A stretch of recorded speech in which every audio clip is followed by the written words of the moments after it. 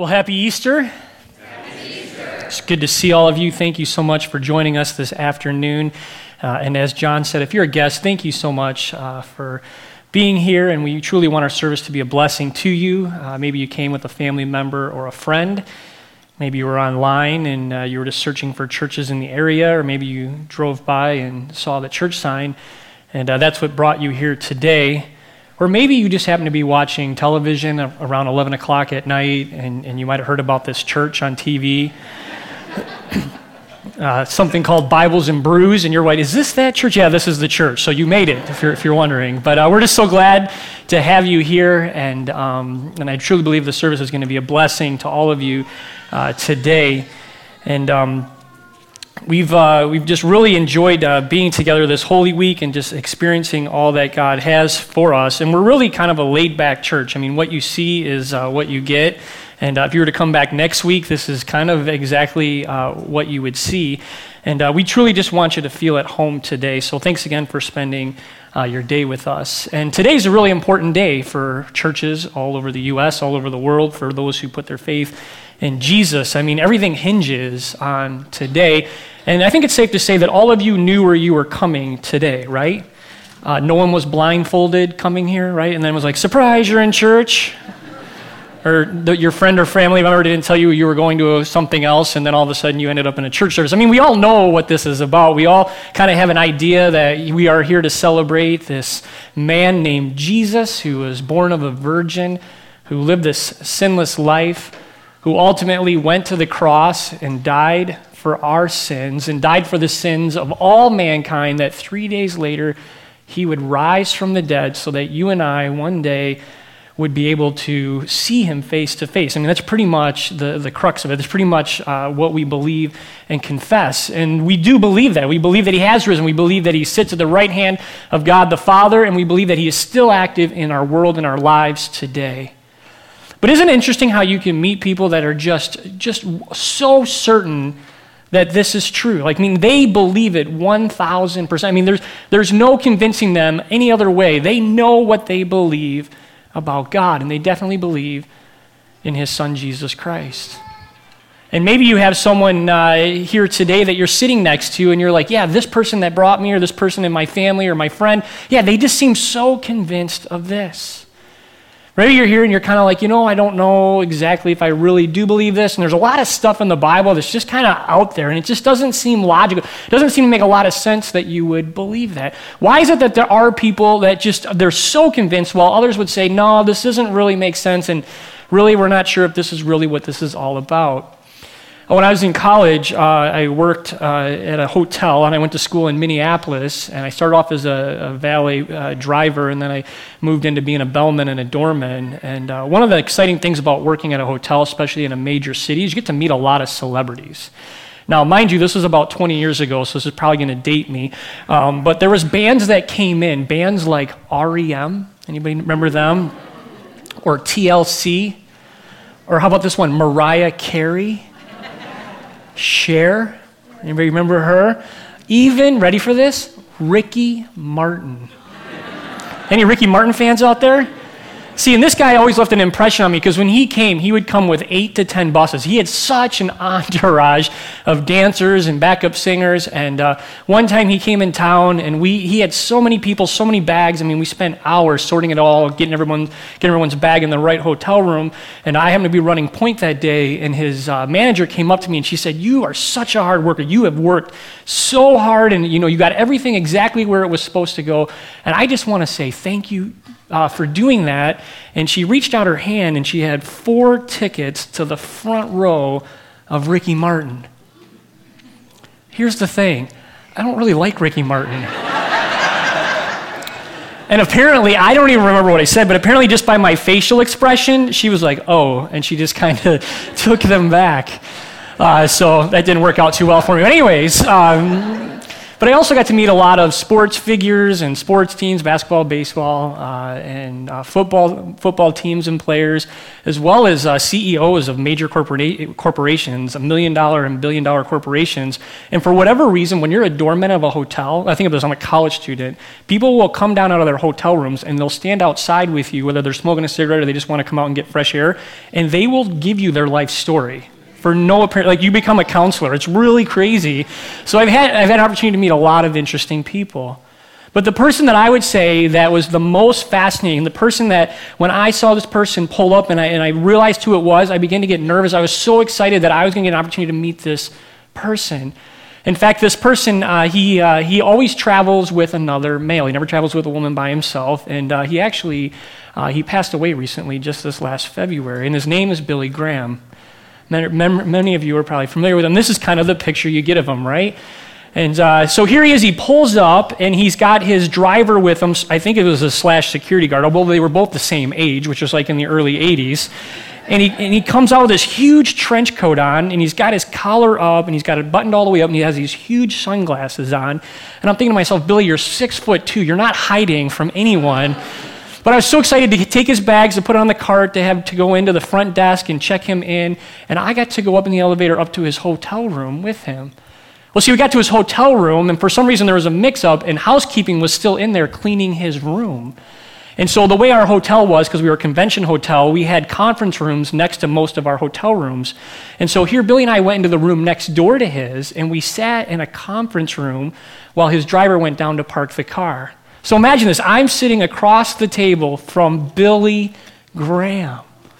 And we began to have this conversation. He began to ask me about my life. I told him I was in Minneapolis. I'm from Michigan, but I'm in Minneapolis to go to school, and I'm training to be a pastor. And I said, but I really, truly feel that one day God's going to call me to the mission field, and I would love to do something with global missions and be a part of that. And he's sitting there, he's asking me questions, and we're dialoguing back and forth for 15 minutes. And he looks at me, and he says this to me. He says, I want you to work for the Billy Graham Association. And I was like, you got to be kidding me. He's actually asking me if I want to work for his organization. And at the time, the headquarters were in Minneapolis before they moved to North Carolina. And then he did this, with me just kind of being shocked. He took a notepad from the hotel and a hotel pen, and he began to write this note down. And I want you to see it here. And I have it here if any of you want to see it afterwards for proof, okay? Now imagine Billy Graham had Parkinson's disease, so his hands were a little shaky, and so you guys can all make out what he wrote, right? No? Should I read it to you? Okay. It says this, Dear Line, I have talked to Tim and encouraged him to be a steward in Amsterdam. So he was doing this big crusade in Amsterdam, and he needed all these people to be able to pull this thing off. And he said, please interview him immediately. And then you can see over there on the right, Billy Graham. Makes sense now, right? Who gets a handwritten note from Billy Graham? I mean, how incredible is this? I thought this surely must be of the Lord. This must be what God is calling me into. And so I was so blessed to have that note and to be able to have that time with Billy Graham. Well, what's interesting, as I said, we are continuing our series today that we started last Sunday for Palm Sunday. And this year we did something a little unique. What we've been doing is we've been preaching out of two texts in the Bible, an Old Testament passage and a New Testament passage, because everything in the Bible ultimately points to Jesus. Everything in the Old Testament ultimately points to Christ. And so we've been looking at the Old Testament passages that actually speak of Holy Week and our direct connection to Holy Week. You see, the Old Testament, or also can be called the First Testament, is everything that God says he's going to do, the promises that he said he's going to do. God reveals his plan, and his plan is through Jesus. But in the New Testament, starting with the Gospels, God fulfills his plan. And so you have these 66 books written over the course of 15 or 1600 years by 40 different authors, all of this incredible stuff, all pointing to one reality, that Jesus Christ is our Lord and Savior, that he is who he says he is. And Jonah just happens to be one of the Old Testament books, one of the 39 books in our Old Testament. It was written around 800 BC by Jonah himself. See, this guy was a prophet of God, and so what that meant was God had selected him to speak to the people on his behalf. That's how it worked in the Old Testament. And so there were several prophets. There were several prophets during Jonah's time, and usually what prophets would do is they would be assigned to speak to the people that they live with. So it would be his people that he would be speaking to God on his behalf. But for whatever reason, God decided to select Jonah, and he said to Jonah, I want you to go, and I want you to speak to these people that are 3 days away. I want you to go to this other village called Nineveh, and I want you to tell them that they're not living their life the way that they should. They're all sinning, and they're doing horrible, horrible things, and they need to repent, and they need to turn to God. So imagine that, right? Imagine being Jonah, like, wait a second, why don't all the other prophets get to stay here, and I'm the one that's got to get selected to go and tell these people this thing that you want me to tell them. And at this time, these people in Nineveh were some of the evilest people on the planet. I mean, they had a reputation for just doing insanely horrible things to human beings. But here's the thing. He goes down to the boat launch, right, because you had to go by boat back then. He gets his ticket for his boat, and then instead of going on the boat that was headed toward where he was supposed to go, he gets on a boat going in the complete opposite direction. How many are familiar with that, right? God tells you to go one way and you go the other way. So he gets on this boat, they get out in the middle of the sea, this huge storm comes, and all of a sudden, to make a long story short, they figure out that it's Jonah. Jonah's the problem. Jonah's the reason that God's mad and that there's this big storm brewing. So they take Jonah and they throw him out of the boat into the sea, into this storm. And I want you to see what it says in Jonah, in the text. It says, the Lord appointed a great fish to swallow up Jonah. Who's working here? Who did the work? The Lord. Isn't that interesting? It says, and Jonah was in the belly of the fish 3 days and 3 nights. If you read his account, you find out that when he's in the belly of the fish, he actually thanks God that God saved him and didn't allow him to drown in the sea. And I don't know about you, but I don't know if any of us would have needed 3 days and 3 nights, would we? I think one day, maybe one night, would probably be good enough to say, okay, God, I'll do what you want me to do. But it's not about Jonah. It's about God's plan for our life. And so after 3 days and 3 nights, this is the really cool part, God has this fish actually vomit Jonah out onto land. Wouldn't that be nice? Imagine what that looked like. And again, he comes to Jonah. He says, I want you to go to these people. I want you to tell them that what they're doing is wrong. I want you to repent. I want you to tell them that they need to turn to God. And he goes to this village, and he does exactly that. And what you know, everybody in the village admits that they're wrong, admits that they're sinners, and they humble themselves, they confess of their sins, and from the king on down, everyone turns to God. And some of you probably are sitting here this morning or this afternoon going, wait a second, why are you talking about Jonah? Isn't it Easter? Right? What is going on here today? And what I want you to look at next is what we read in Matthew. But before I do that, see, many scholars would say that the book and the story of Jonah is a parable. It's just a fictional lesson because it doesn't seem plausible that a man could live in the belly of a fish for 3 days and 3 nights, right? If you're kind of wondering, you're probably saying, well, this is kind of why I don't believe in the Bible. Is kind of why I struggle with faith and really truly believe in. I mean, you seem like you're an adult person. I mean, do you really truly believe that to be true? But I want us to look at Matthew chapter 12, verses 38 to 40. It's going to be on the screens. And here Jesus is actually having an argument with the religious leaders of his time. And they're having a hard time grasping the fact that Jesus is actually God. And so they're going back and forth, and they're asking for a sign. And he says, I'm not going to give you a sign except for the prophet Jonah. And it says this, for just as Jonah was 3 days and 3 nights in the belly of the great fish, so will the Son of Man be 3 days and 3 nights in the heart of the earth. See, Jesus was predicting exactly what was going to happen to him in the coming days. Think about that. Jonah is what's called a foreshadowing or type of Christ. That God would allow people, even when they make the wrong decisions, that God would allow people to go through certain circumstances, that they would be written down so that ultimately we could see and we could hear that God is constantly at work, orchestrating the events of history to bring us back to himself, to call all men to himself. And the fact that Jesus validates the account by pointing to Jonah shows us that this really truly happened. In fact, Jonah is the only prophet in the Old Testament that Jesus actually likened himself to. And even though this was written so long ago, God was showing us, even back then, that his grace and his mercy would extend to all people and to all people groups. So why is it still so hard for us to believe? Why don't we believe that God wants everyone to know him? Do you know what I'm talking about? There are certain people that even live in our day and age and in certain countries and in certain groups where we just say there's no way that God actually wants to save these people. They're just rotten. They're evil. Or maybe it's you. Maybe you're not sure if God actually loves you. And you've experienced hardship in your life, and you've gone through trial after trial after trial, and you can't figure out why so many things have to happen to you, and yet so many other people seem to be untouched or unscathed by the difficulties of the world. And so you begin to question whether God actually cares about you. You know what's been interesting about 2018 so far is that Billy Graham's not the only famous person that's died in the last few months. There's another very intelligent, world-known, world-renowned individual who was a family man just like Billy Graham. He had 3 kids with his first wife.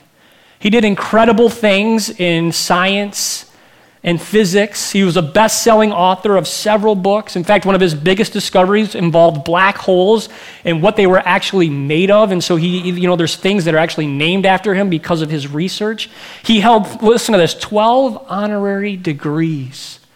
Do you guys know who I'm talking about this morning? What's his name? Stephen Hawking. And it's interesting because he was doing an interview with a newspaper a few years ago. And this is what he said. He said he wasn't afraid to die, he just wasn't in a hurry to die. But then he said these words, "I regard the brain as a computer which will stop working when its components fail. There is no heaven or afterlife for broken down computers.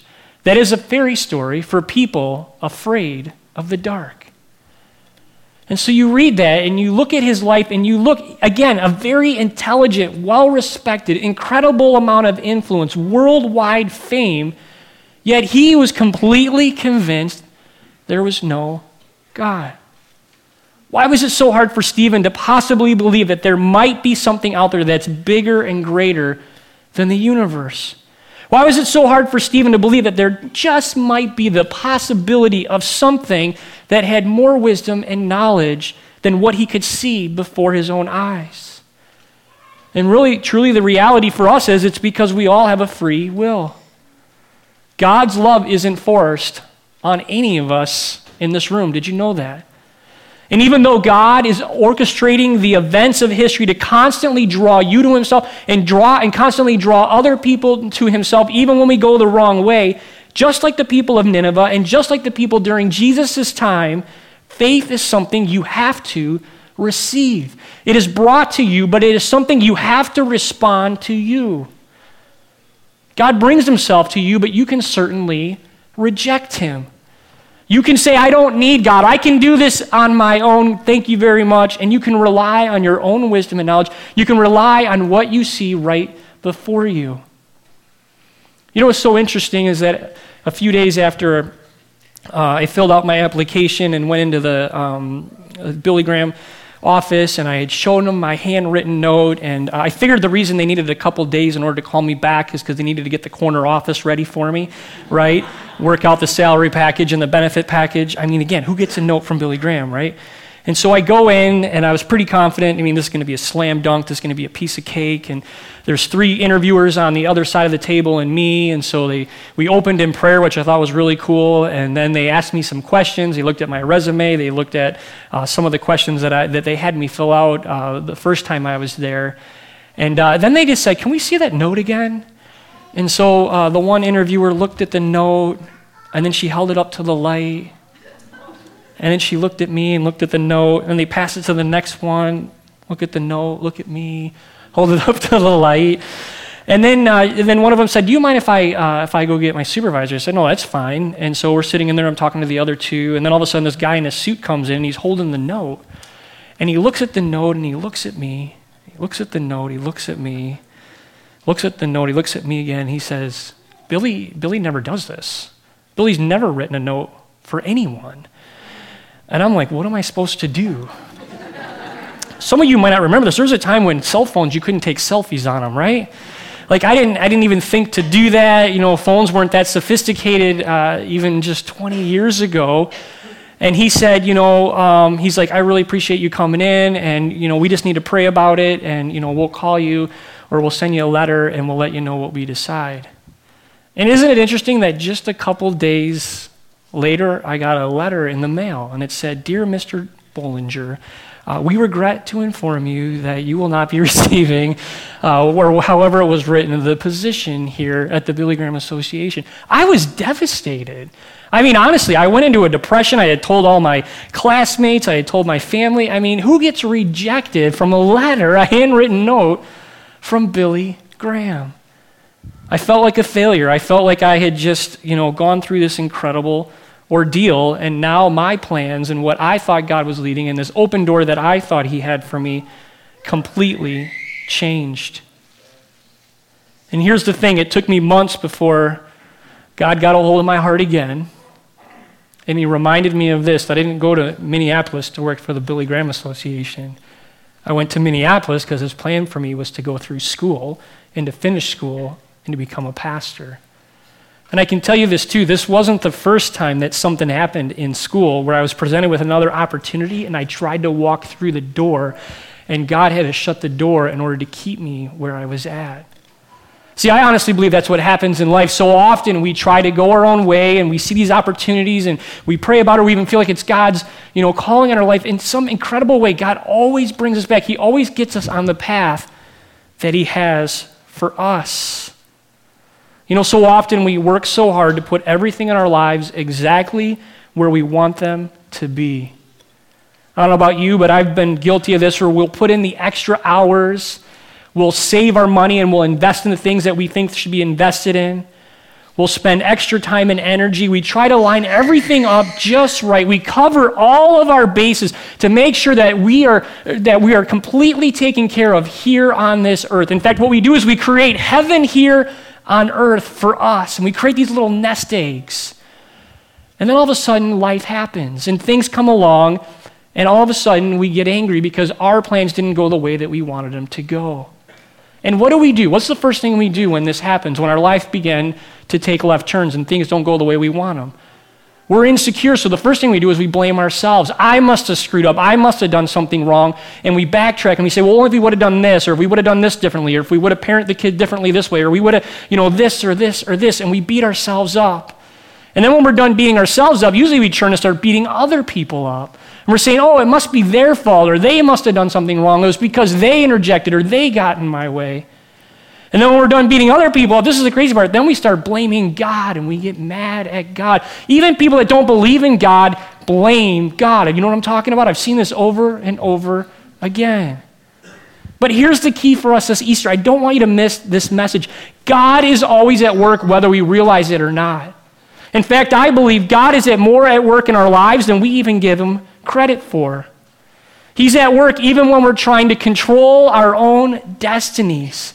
And even though we're so obsessed with controlling the here and now, and it might be because we have a little bit of money, maybe it's because we have a little bit of influence or authority or power, and we have all these things and we surround ourselves with all these things that we're trying to make ourselves happy, yet we seem to spend so little time actually thinking about the life to come.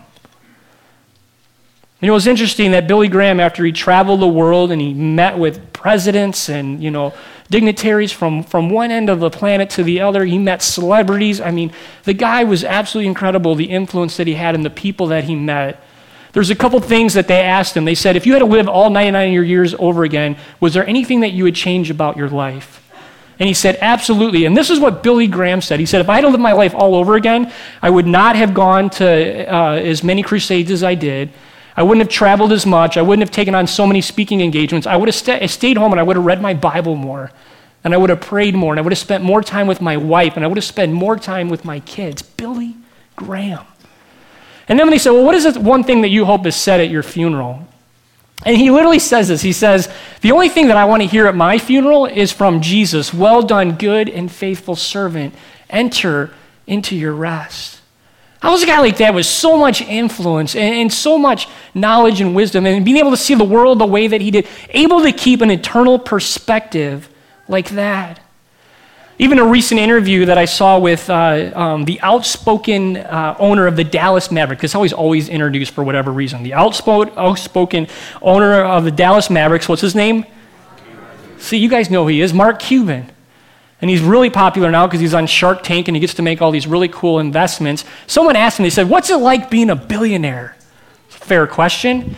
He's like, what's it like? Like, what are the pressures? What is it, that you struggle with? And he says, I don't have any struggles. He says, I have everything I could possibly want or need. Literally, I don't stress out about anything. He said, the only thing that's difficult is knowing that one day this is going to end. One day it's going to end, and there's nothing I can do about it. Because that's the truth. It is going to end. This life as we know it is going to come to end. We're not going to live forever. You're not going to live forever, and neither am I. And guess what, folks? I just turned 40 years old last October. I know, I'm counting the days, let me tell you. And I went to my doctor that I go to every year, and all of a sudden, this year, like what is 40, some magical number? He's ordering all of these tests and all of this blood work. And I go, you're crazy. What are you talking about? Why do I need all this done? He's like, you're 40. That's what happens. Get used to it. And it's true. It's that reminder. It's that gentle nudging of a reminder of, wow, we're mortal beings. And this life is fragile and it is short. And yet here it is, Easter, and you're saying, why are you talking so much about death? Here's why. Because without death, you can't have the resurrection. Without Christ's death on the cross, there is no resurrection. And without the resurrection, our faith is useless. It's meaningless. We need the resurrection. We need to cling to what God has done for us. And as I said, it was kind of interesting listening to, the comparison between Stephen Hawking and Billy Graham, because this is actually what Stephen said. He said this too. We are each free to believe what we want, and it is my view that the simplest explanation is there is no God. No one created the universe, and no one directs our fate. This leads me to a profound realization. There's probably no heaven and no afterlife either. We have this one life to appreciate the grand design of the universe, and for that I am extremely grateful. And as I was reading this quote, and I was reading it over and over and over again, you can tell someone obviously talked to him about God. The gospel was brought to him, and based on his knowledge and his faith and what he could reason in what was right in front of him, he just came to the point as, even though this has been brought to me, there's no way that I believe this. Even his first wife was actually a Christian. And the part that really struck me is kind of that last sentence where he says, we have this one life to appreciate the grand design of the universe. I mean, he realized it was beyond human comprehension, but he couldn't just get to the point of there actually being a creator of that grand design. And even though we don't really know how his life ended, and hopefully that he did turn to God, that he did at those last few moments have faith in Jesus, because this is eternity that hangs in the balance. So often this is the struggle. And that you have, again, on one end of the spectrum. But then you have Billy, who said this on the other end. He said, someday you're going to read or hear that Billy Graham is dead. Don't you believe a word of it. Right?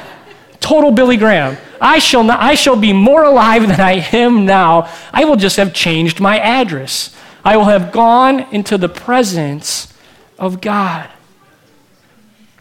But even more important than Billy, this is what Jesus says. I am the resurrection and the life. Whoever believes in me, though he die, yet shall he live. And everyone who lives and believes in me shall never die. Shall never die.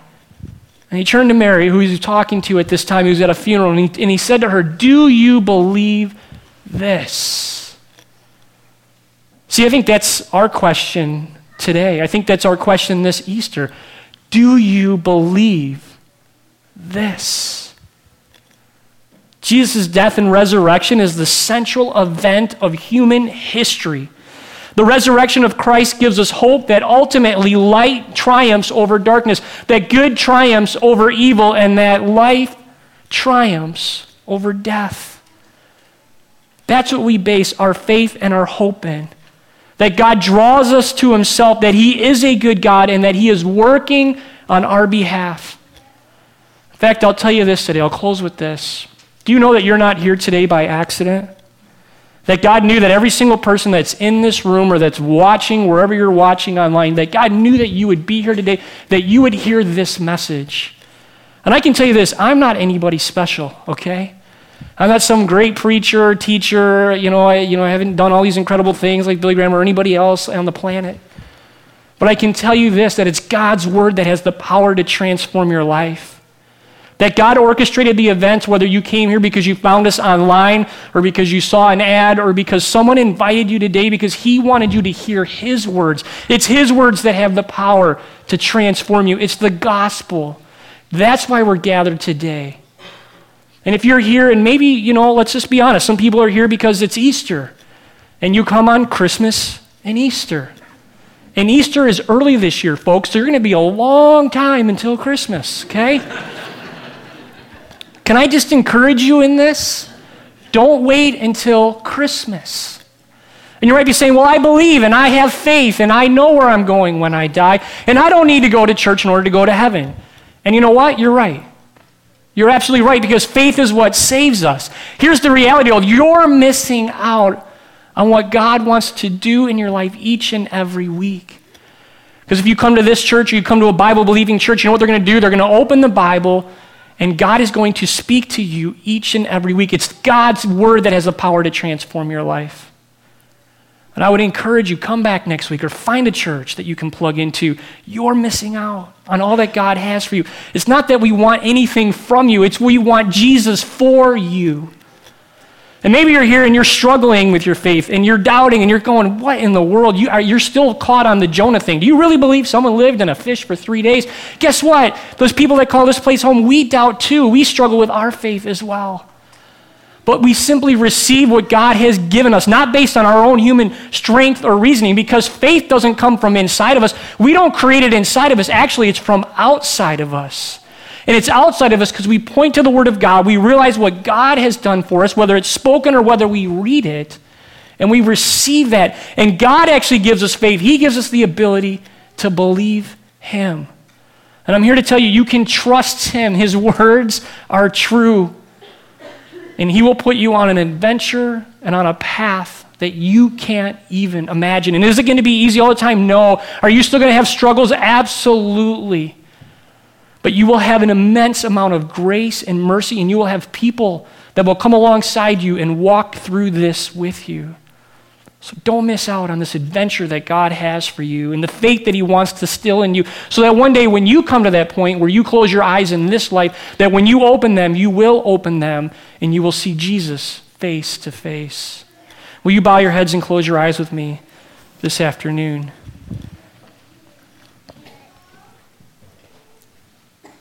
And Father, we just, with our heads bowed and our eyes closed, we do just pause in this moment, in this place, on this Easter Saturday, 2018. And God, we acknowledge that you know every single heart and soul in this room. And again, we recognize that no one is here on accident. That God, you brought us here to hear from you. And so, God, now we pray that if anyone is here that is far from you, that they will hear your message of grace and mercy with your arms open wide, saying, welcome home, come home, receive what I have for you. And with our heads bowed and our eyes closed, if that's you today, in your head and in your heart, whisper that to God. Say, God, I don't even know if I understand all of it. I don't know if I even believe all of it. But God, right now in this moment, I put my faith, I put my trust in you. Help me. Give me faith. Give me the ability to believe what you say is true, that you are the resurrection and the life, and that we can believe in you. And that, God, you did die on that cross for us, that you did rise from the dead 3 days later, that we could have life, and that we could have life to the full. So, God, once again, thank you for bringing us here, Easter 2018, to celebrate you, to worship you, to sing to you, to pray to you, and once again to receive this incredible gift that you give to each and every one of us. Thank you for everything that you give us through Jesus Christ, our risen Savior and Lord. It's in your name that we pray. Amen.